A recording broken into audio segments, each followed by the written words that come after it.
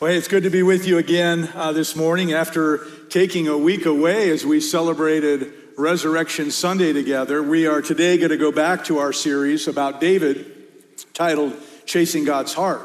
And throughout this series, we have been looking at the many characteristics of David's own heart and how that each one of them collectively created the kind of man who was aptly given the name or the title, a man after God's own heart. We've seen David's courageous heart, a discouraged heart, a generous heart. We've also seen a passionate heart, a sinful heart, and today we are going to see a broken heart. We all know that there are a lot of things in life that have the potential to break our heart.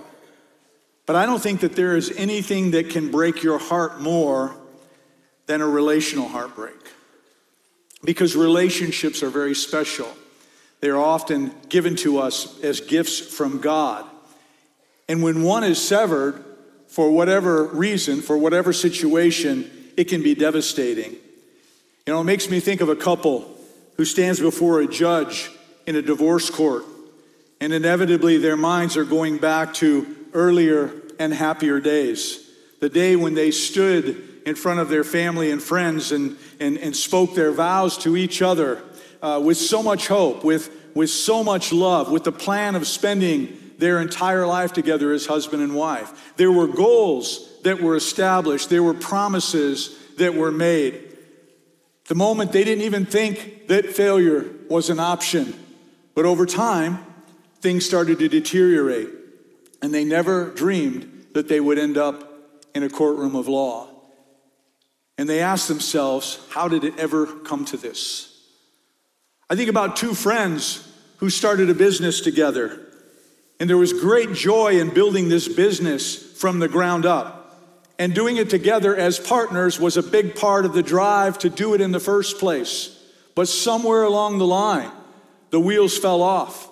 They end up having to dissolve the whole business by bringing in a third-party mediator, and they wonder, how did it get to this point? Or parents who not perfectly but faithfully raised their children as best they knew how. They provided for that child's needs. They did their best to love and support them along the way. But when that child grew old enough to be out on their own, they write the two people who raised them right out of their life. No communication, no letters, no pictures. It's like the relationship never even existed. And life goes on with this huge, unexplainable void. And mom and dad look at each other and ask themselves, how did this ever happen to us? So I'll say it again, out of all the different kinds of heartbreaks, the saddest of all is a relational heartbreak. And as your pastor, I wish that none of you would ever experience relational heartbreak. Therefore, I want to talk about what leads to relational heartbreak. Because I think some of the saddest words in the entire Bible are found in this story that we are going to look at together today. It's when King David got word from his troops that they had been victorious over David's rival. A man who tried to seize the throne is now dead.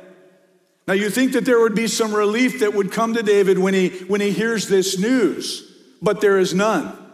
Because this rival, this opponent, this enemy was his own son, Absalom. And at that moment, I am sure that David reflected on a time when Absalom was born. And he began to think about all the dreams that he had for his son.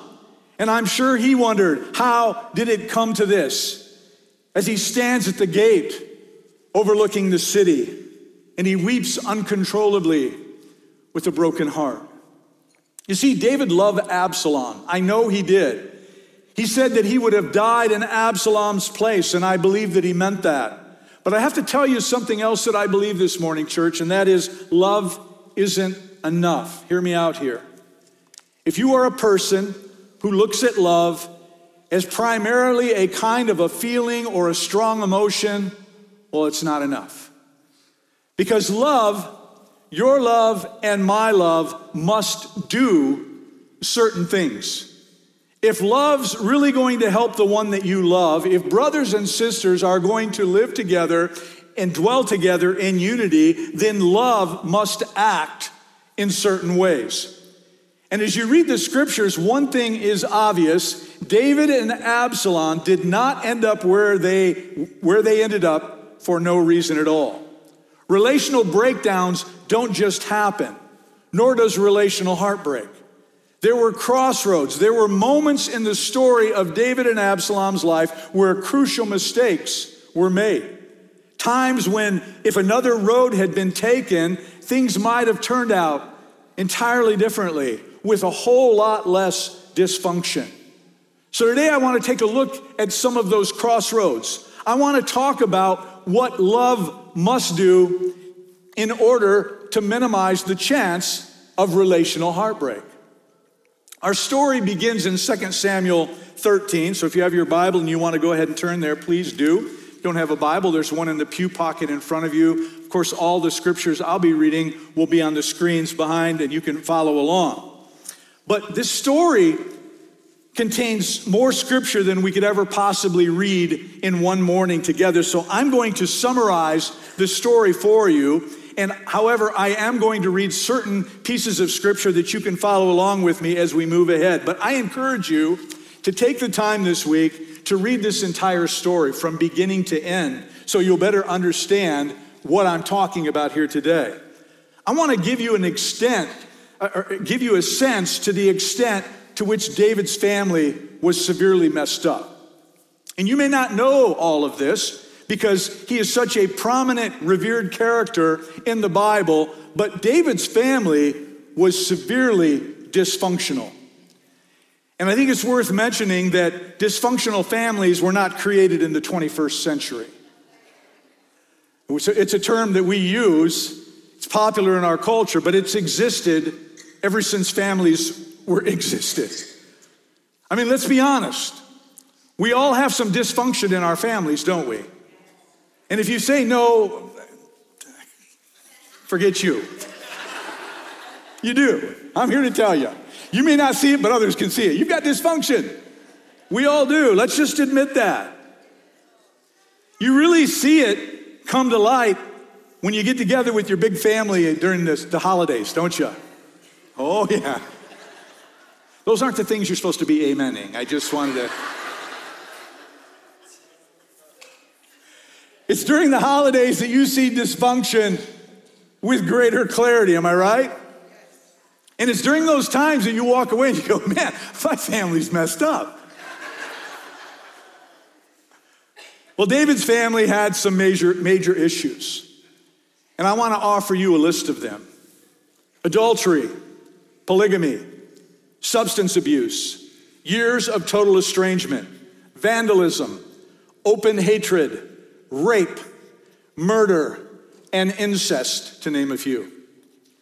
Now, all of a sudden, you're thinking to yourself, I guess my family isn't that dysfunctional after all. Anybody top that list? Have a family that can top that list? I think not.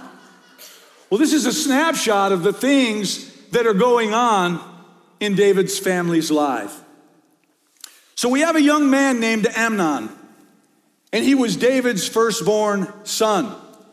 And as you read the scriptures, you find that Amnon developed a kind of a sexual obsession with David's daughter from another wife, whose name was Tamar. This is his own half-sister. And he's so consumed by his obsession that he becomes physically ill.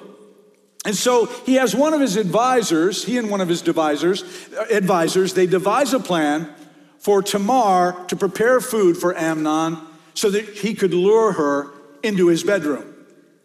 David the father is so clueless about what's going on in his own family that not only does he not notice Amnon's obsession with Tamar, but David actually is the one who sets up Tamar to go and to take care of her brother Amnon. And so as she goes in, she thinks that she is serving him food. But Amnon has other ideas. He tries to get her to sleep with him. Tamar, of course, refuses, but Amnon overpowers her, and he rapes his own half-sister. And afterwards, this is what the Bible has to say in 2 Samuel 13, 15 through 16. Then Amnon hated her with intense hatred. In fact, he hated her more than he had loved her. Amnon said to her, "Get up and get out." "No," she told him, "sending me away would be a greater wrong than what you have already done to me." But he refused to listen to her. He called his personal servant and said, "Get this woman out of my sight and bolt the door after her." I want you to notice the language that is being used here, because it showcases our human nature in a very, very clear way, and it tells us a whole lot about the human heart. After he rapes Tamar, Amnon calls his personal assistant, and I want you to notice how he refers to her. "Get this woman," not Tamar, not my sister, but get this woman out of here. And this is an interesting theme that runs through the story of David's life. Very often when one person is sinning against another, they'll avoid using the person's name or referring to their relationship that they have with that individual, and it's done as a way to dehumanize the individual. We saw this in the story of David and Bathsheba. When David's servant tried to warn him by saying, "Isn't this Bathsheba, the daughter of Eliam, the wife of Uriah? Isn't this somebody's daughter, my king? Somebody's wife? Somebody with a name?" But to David, she was nothing more than that woman. We see when Saul was furious with his son Jonathan, he called him, "You son of a perverse and rebellious woman." Not my son and not the son of my wife, a rebellious woman. In the New Testament story of the prodigal son, the elder brother says to his father, "This son of yours has squandered your money, not this brother of mine." We see this in real life. Many of you may reflect back a long time ago when President Bill Clinton was accused of misconduct with Monica Lewinsky. His initial statement of denial was, "I did not have sexual relations with that woman." It's the same thing. This happens whenever we are involved in sin against someone. We never say their name because we don't want to look at them as someone with value. It's always just that man or that woman. So Amnon rejects his sister Tamar by saying, "Get this woman out of here," and the servant puts her out, and then he bolts the door shut behind her. Now I want you to try to imagine what must have been going on in her heart and in her spirit at that time when she hears the sound of that bolt sliding shut. This is an innocent girl. And one day a door opens and she walks into that room, and then that same door closes behind her as she walks out of that room. And in between those two moments, her life has been destroyed. And it's interesting to me how that Tamar is probably the only person in this whole sordid story who shows integrity and especially courage. Amnon was counting on her to keep her mouth shut. This was a part of his strategy, to pretend like nothing happened at all. But Tamar refuses to go along with his plan.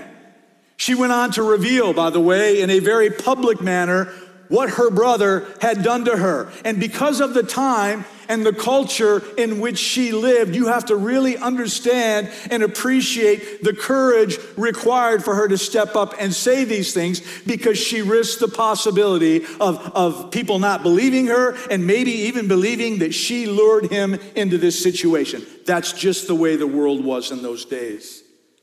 But she refused to be intimidated by Amnon or to cover up his evil. So she heroically takes a stand, and then she waits for justice to occur. And as you read the story, you begin to get a better understanding of what's going on behind the scenes here. She was betting her life that her father would do the right thing by her. She was betting her life on David's character. She was waiting for her father, who was said to be a man after God's own heart. Her father, who had all the power of the throne behind him in order to set things straight, to do something or to say something, to stand up for her, to show at least a small measure of courage that he had shown in such remarkable ways in other situations as being a king. And while she waits, her brother Absalom finds out what happens to his sister. And to protect her and to help his sister, he invites her to come and live in his home. So she lived with Absalom while the days and the weeks and the months went by, as both of them were thinking, surely David, our father, the king, will take action. Surely tomorrow he's going to do something. Well, here's what it says in the Bible in 2 Samuel 13:21. When King David heard all this, he was furious. And as far as we can tell from the scriptures, David did absolutely nothing. He didn't lift a finger. Why not? The Bible doesn't tell us, so I can only speculate. Maybe he was preoccupied with a very important business that you have to take care of as a king. I don't know. Maybe he was afraid at what Amnon might do in response. I don't know. You know, parents are like that sometimes. When we need to do or say something that's really hard, sometimes we're afraid of what our children will do in response, and so sometimes we don't do anything. But I think it might be another reason. Because when you look at Amnon's behavior, how he lusted after a woman, and then he figured how he could use his own power and position to take from her what he wanted, and then he just discards her when he was through, where do you think he may have gotten that idea from? I think maybe David was paralyzed by reminders of guilt from his own past over his completely morally corrupt actions within the story of his relationship with Bathsheba. But for whatever reason, as a father, when he most needed to take action, he did nothing. This is David who faced Goliath, who defied Saul, who led an entire nation. He didn't lift a finger to help his daughter. And this was his huge relational crossroad, the confrontation crossroad. This is how relational breakdown occurs. When you're aware of something is wrong, you can either act on it or you can ignore it. And I just want to take time out to address this for a minute. There's a problem that you have and it needs to be addressed and it needs to be confronted, but you know that addressing it is going to be very hard. It's going to be uncomfortable and it's going to take courage. So instead of addressing it head on, you instead sidestep it, you remain passive, and you kind of hope that the problem's going to go away. Maybe it's a family member. Maybe it's someone in the workplace or somebody you attend church with who has a character issue or an attitude problem, and there's a wall that's building up between you and that individual, and you know it, and you're not dwelling together in unity. You could talk with them and you could address the problem. It might get messy. That is certainly something that you could do. You could try to help, but you just find it easier to ignore the problem. And if you ignore it long enough, you can kind of get used to living with it month after month, sometimes year after year, just like David did. For some, it can be a parenting deal. When you're a parent, you set boundaries for your children. You establish consequences for those boundaries. Well, how do your kids respond to those? Do your kids say, well, mom and dad have drawn a line in the sand and I can't do something that I really want to do, so therefore I would never dream of stepping over that line? Do your kids do that? Or do they test you to see what will happen? Testing boundaries is what kids do for a living. It's in their job description. So maybe it's with one of your kids. Maybe it's with a friend. Maybe it's with your spouse. Maybe it's with your boss. Perhaps it's a coworker. Just maybe it's somebody in this room. And enormous stakes are riding on your response, but you find yourself doing nothing. I'm telling you from experience, don't wait for it to go away. It's important that we love enough to confront these things head on, but also with as much skill and wisdom and grace as you know how to do. But you got to hit it head on, because if you don't, the problem is only going to get worse. And if you wait until your hand is forced, I can tell you it will not go well. In your relational world, especially in a family, whenever sin is not dealt with directly and also redemptively, it's going to lead to more sin. It just will. And that's what happens here. 2 years pass, imagine that.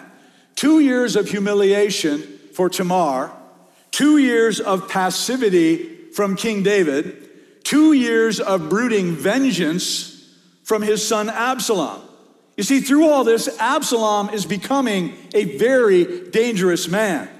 And whatever respect he once had for his father is leaking away. And it is being replaced instead with contempt. Until the day comes that Absalom decides his father is too gutless to do something, so he takes matters into his own hands. And this is what he does. Absalom finds a pretext in order to get his brother Amnon out of the city and away from everyone, and he gets him drunk. 2 Samuel 13:28 says this, Absalom ordered his men, listen, when Amnon is in high spirits from drinking wine, and I say to you, strike Amnon down, then kill him. Don't be afraid. Haven't I given you this order? Be strong and brave. Now, where do you think he may have gotten a plan like that? You remember who it was that tried to get got Uriah drunk twice so that he would follow along with this plan? David did. So Absalom avenges his sister Tamar by killing his half-brother Amnon. And he knows that after what he has done, he can't stick around. So Absalom runs away and he goes into exile, and he's there for 3 years. Let's break this down. First, there's the rape of Tamar. Then there's a 2-year period when David does absolutely nothing. Then Absalom kills his brother, and now he's in exile for another 3 years. It's been a total of 5 years. And now during that 3-year period when Absalom is in exile, again, David does absolutely nothing. 3 years of no contact with his son, who is greatly disillusioned by his father's lack of action and his lack of providing justice for his sister. And you can't help but think that if David had acted responsibly in the first place, it might have set Absalom on a totally different path for his life. But David does nothing. In verse 39, it says, and King David longed to go to Absalom. But he didn't go. He stayed at the palace. He may have longed to do it, but he didn't do it. He did nothing. And finally, Joab, David's pseudo-chief of staff, he intervenes, and he got David to promise that Absalom could return from exile and not be harmed, so Absalom could come back home. And after 3 years in a distant country, Absalom comes back to Jerusalem. Now, I want you to imagine for a moment what must be going on in his heart and mind. He wonders as he walks through those city gates, what is my dad going to do? Will he be harsh? Will he be tender? Will he forgive? What will he say? You know, we all have defining moments in our lives, don't we? This was going to be a defining moment in Absalom's life because David makes one of the greatest mistakes of his life. It says in 2 Samuel 14:23, Joab went to Geshur and brought Absalom back to Jerusalem. But the king, and I want to point out here that the text doesn't talk about David as a father, but the king said, he must go to his own house. He must not see my face. So Absalom went to his own house, and he did not see the face of the king. This makes me think of the story of the prodigal son. If you'll recall, when the prodigal son comes home, the father does just the opposite. The father runs out to welcome his son home, but Absalom could not even see his father's face. When Absalom most needed a father who would just listen to him, listen to his confusion, listen to his anger, discuss his bitterness and the hurt that he's feeling, listen to all of his disillusionment, he couldn't even see the face of the father, of his father, the king. Now, this is another huge crossroad in their relationship. This is what I will call the listening crossroad. You see, sometimes love needs to confront, which we talked about, but other times love needs to listen. And what Absalom wanted most at that moment was a father who would just sit and listen to his thoughts and his fears and his concerns and his anger and his frustration. But David was not there to provide him with what he really needed. So Absalom tries to reach his dad again through Joab. He says, help me to see my dad. I want to talk to my dad. But Joab wouldn't even return his calls because he knew what David's response was going to be. So for 2 years, Absalom lived in Jerusalem, and he can see the palace from where he's living every single day. Everybody knows what's going on. Everybody knows that he's not allowed to step foot in there. Everybody knows that Absalom and his father don't see each other, don't see eye to eye. They're in a broken and a daily festering relationship. And Absalom is humiliated in front of all of the people because he cannot see his father. So finally, he is so desperate that he sets fire to Joab's barley fields. Now, he doesn't do this secretly. And also understand, this is not about trying to do damage. He wants to get caught. And Joab asked him, he said, why have you done this? And Absalom, and I'm paraphrasing here, basically says, I have to do something to get my father's attention. I have to see my father. Let him condemn me if he wants to condemn me. If he tells me I've done something wrong and he's going to kill me, then have him kill me. Or if he's going to love me, then let him love me. But anything is better than this. I can't do this anymore. I can't go on like this. Can you imagine the level of frustration and anger in the heart of a child when the only way they know how to get their father's attention is to set a field on fire? And kids will do that. They would like to have their parents' undivided, loving attention. And if they can't get it any other way, they will do something harmful. Sometimes they'll use drugs, sometimes they'll shoplift, or they'll find other ways to break the law, to get arrested, to get your attention. And it may be well that when they do these things, it's not just defiance or rebelliousness or foolishness. Maybe what's going on is that they're desperately hoping that somebody will pay attention to them. So we've all got to remember, when things get difficult, when things get confusing, and when things get harmful, love must listen. And that makes me wonder about the people in my life and in your life. And I think back on times when I didn't listen. You're kind of there, but you're not really engaging. You're just letting things go in one ear and out the other. I think about difficult people. I think about the most vulnerable people, the little people, our children. Do we really listen well enough to them? Or do we discount our children's feelings and act as if what they're feeling isn't important? Sometimes you have kids who aren't very good at speaking their struggles at all.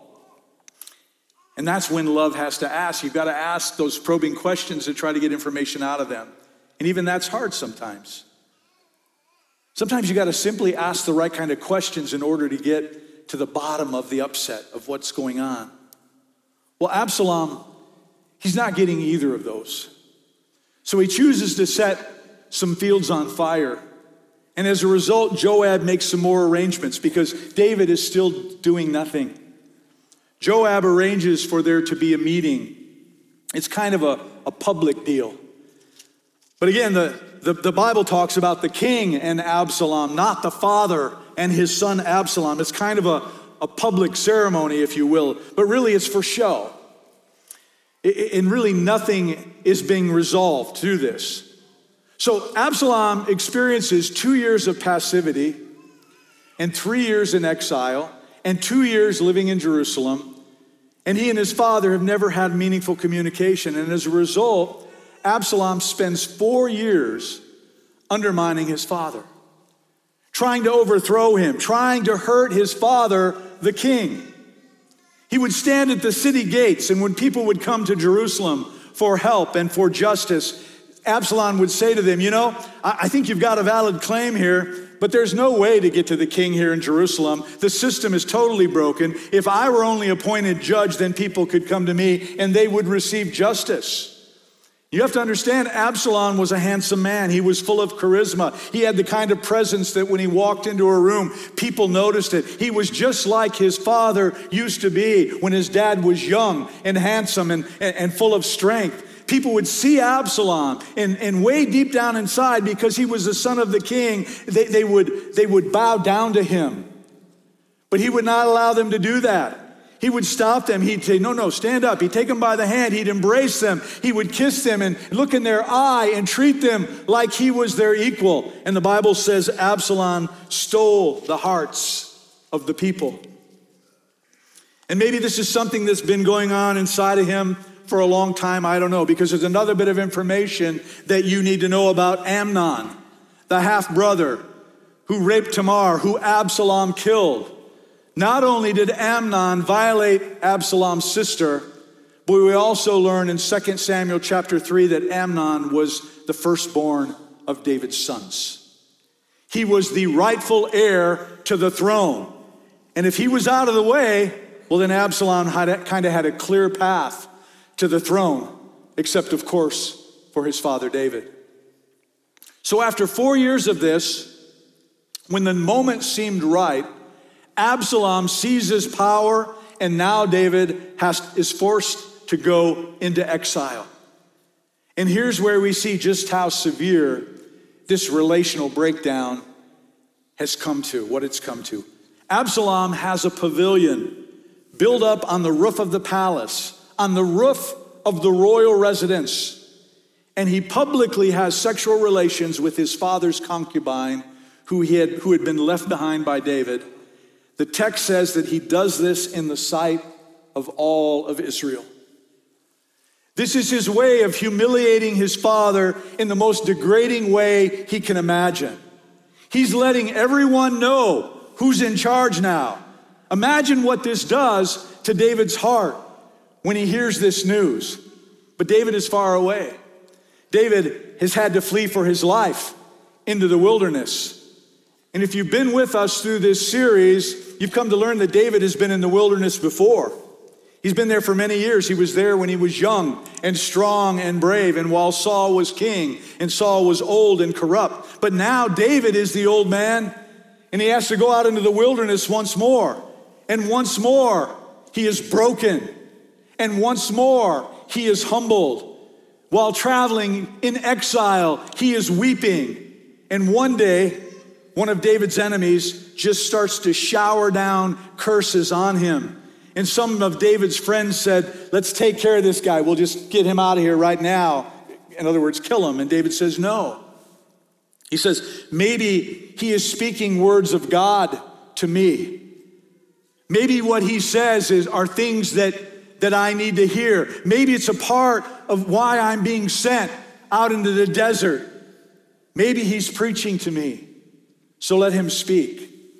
And I believe that once again in that wilderness, David opens up his heart to God.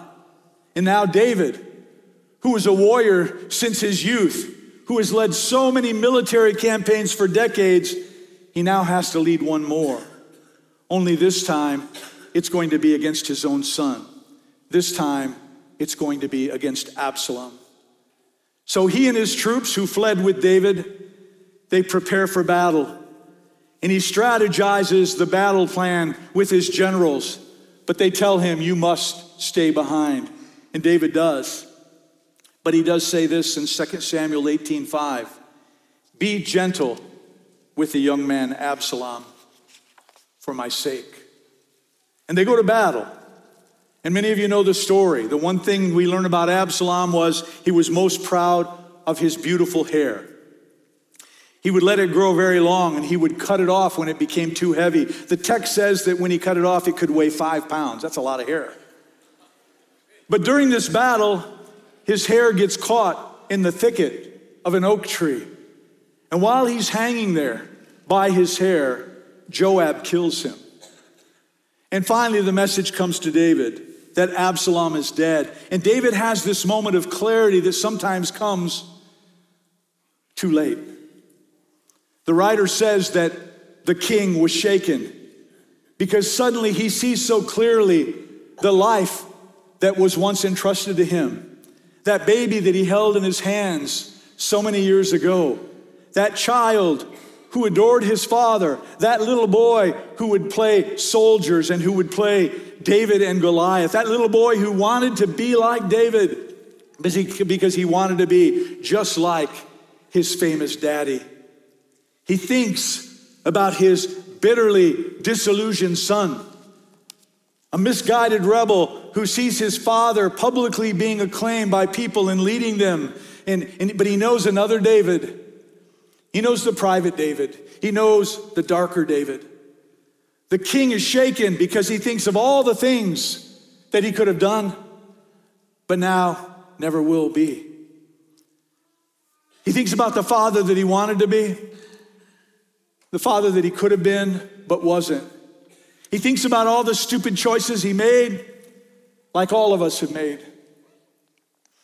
He thinks about all the words that he could have spoken to Absalom, but he never spoke them. And finally, he pronounces the words that he could not bring himself to do throughout this whole experience with Absalom. All of a sudden now he speaks and he can't stop saying them. It says they've been stored up inside of him for years now. Now he has to say it over and over again, even though his heart breaks every time he speaks these words. Finally, he says these words in 2 Samuel 18:33. Oh, my son Absalom, my son, if only I had died instead of you. Oh, Absalom, my son, my son. And I think his heart breaks most of all because he is finally saying the words that he should have said so many times before. But for whatever reason, he was too busy to do them. And I think the part of why his heart is breaking is because he wondered how this whole sad story might have turned out differently. If he had only said and lived those words so long ago, my son, my son. And that leads me to the final crossroad that we need to pay attention to in all of our relationships, the speaking crossroad. Love confronts sometimes, and love listens. And sometimes love needs to ask, but one thing is for certain, love must also speak. You have to speak your emotions. And some of you are here today and you're dealing with a relationship that is breaking your heart. And there are words that need to be said. And if that person, like Absalom, were to die and you, like David, were to be left behind, you too would suddenly have a moment of clarity that often comes when it's too late. And I don't want that to happen to anybody here. So I want to ask you today, what are the words that you need to say? Maybe I'm sorry. Maybe please forgive me. Maybe I love you to the bottom of my heart. Perhaps you're kind of like Absalom today. And the words you need to say is, I forgive you. Or maybe it's words that need to be spoken to a son or a daughter or a mom or a dad or a wife or a husband, where you simply say, let's try again. I love you too much to let this thing burn, crash and burn. Maybe God is prompting you today, and it might be the hardest thing you've ever done because there's been weeks and months and even years of distance and stubbornness or pride and self-protection from a heart that I know hurts sometimes. So don't wait to do what David did. Don't assign yourself to a lifetime of regret. If there are words that need to be spoken and said in your relational world, you need to say them. And you need to say them now. Scott, would you guys come forward and help me to close this down?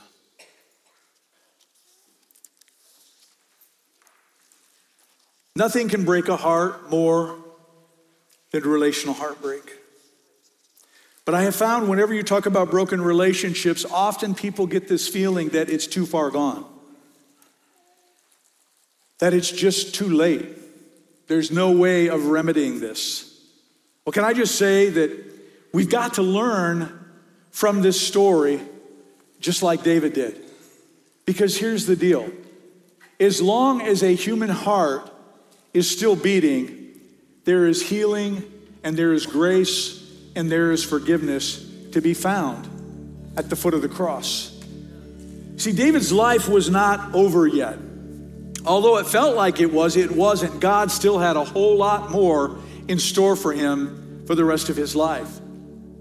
And likewise, God can free anybody in this room, especially those of you who still have the ability and the time, which is really all of us in this room, to say the words that most need to be spoken. As I've been speaking this morning, I'm sure that God has laid on some of your hearts a person in your life who you need to reconcile with. Things have been said or not said. Things have been done or not done, and it has created a divide between you. Today, God wants to start healing your broken heart, and the only way that can happen is to humble yourself and to do the difficult thing. God is calling some of you to do the hard work of reaching out and asking for forgiveness, even if you don't think you've done anything wrong. My former pastor, Tommy Barnett, told me when I left that church to come and be a senior pastor, he said, throughout your ministry, you will need to apologize for things that you have never said and things that you have never done. Because when you do that, it tears down walls that otherwise are nearly impossible to break. When you think about doing that, what happens is naturally our pride and our sense of justice rises up and it destroys any motivation to want to do that kind of a thing. But he told me, he said, you have to force yourself to do that because it will be the basis for the healing of that relationship. What I mean is that when the other person realizes that you have humbled yourself and you have asked for forgiveness for something that you didn't even do, guess what? Their stubborn walls of pride start to come down as well. And it puts you both into an environment that is conducive to forgiveness and that is conducive to healing.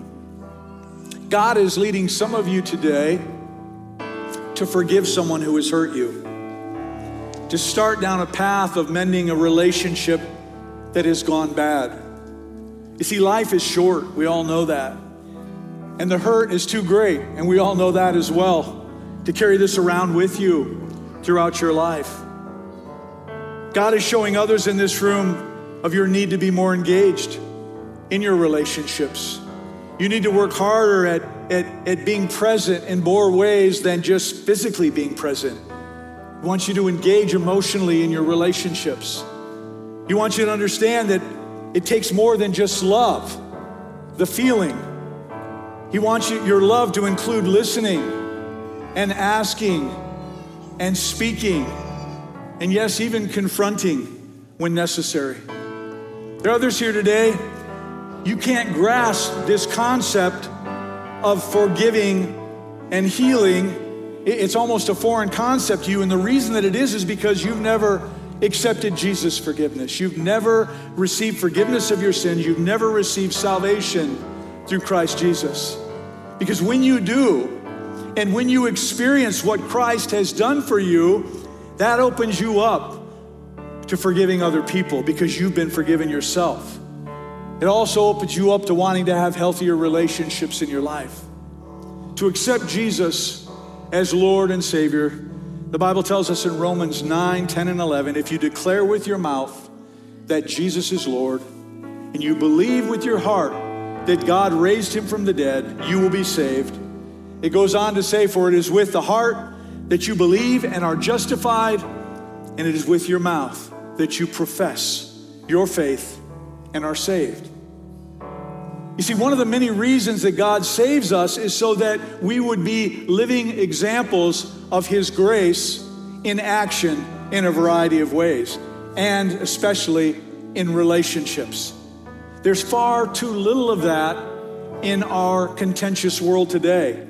And God is telling us to do what others either don't care to do or simply refuse to do.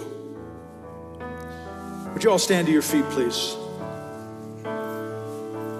I want to open this altar today for a time of prayer.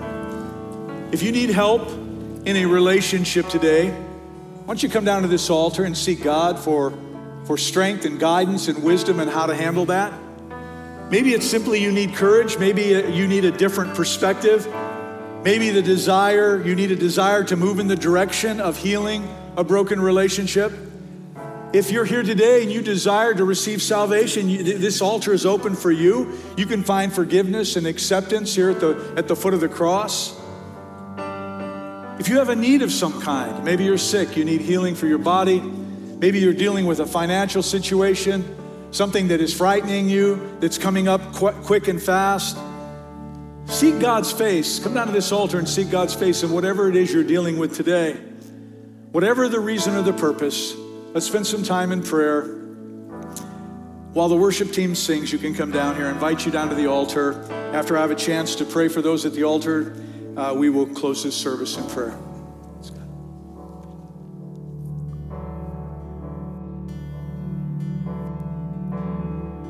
When the music fades and all is stripped away, and I simply come, longing just to bring something that's of worth that will bless your heart. I'll bring you more than a song, for a song in itself is not what you have required. You search much deeper than this, through the way things appear. You're looking into my heart. I'm coming back to the heart of worship, and it's all about you. It's all about you, Jesus. I'm sorry, Lord, for the thing I made. When it's all about you, All about you, it's all about oh, you, Jesus.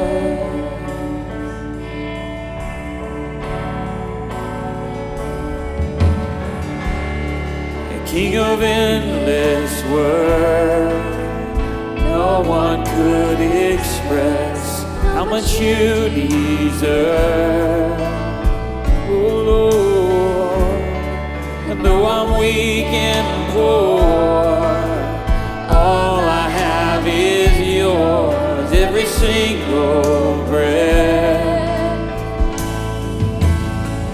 I'll bring you more than a song, for a song in itself is not what you have required. You search much deeper, Lord. You search much deeper within. Oh, the way things appear. You're looking into my heart. I'm coming back to the heart of worship. It's all about you. It's all about you. It's all about you, Oh, Jesus, I'm sorry, Lord.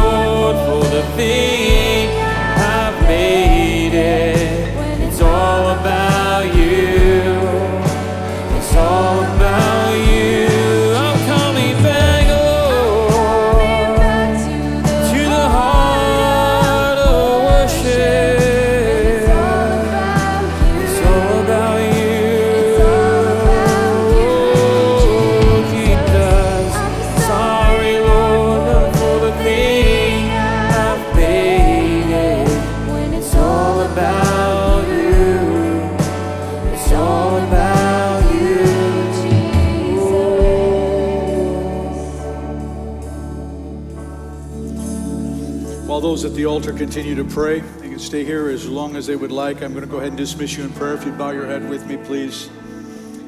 Precious Father, we thank you always for your word. Thank you that found within the scriptures are about everything we'd ever need to know about our humanity, relationships, the things we do well, the things we do poorly. God, you point them out to us, but you give us excellent advice on how to solve many of the problems and situations we get ourselves into. I pray for everyone in this place, Father. We all have difficulties in relationships. I pray that you would strengthen us.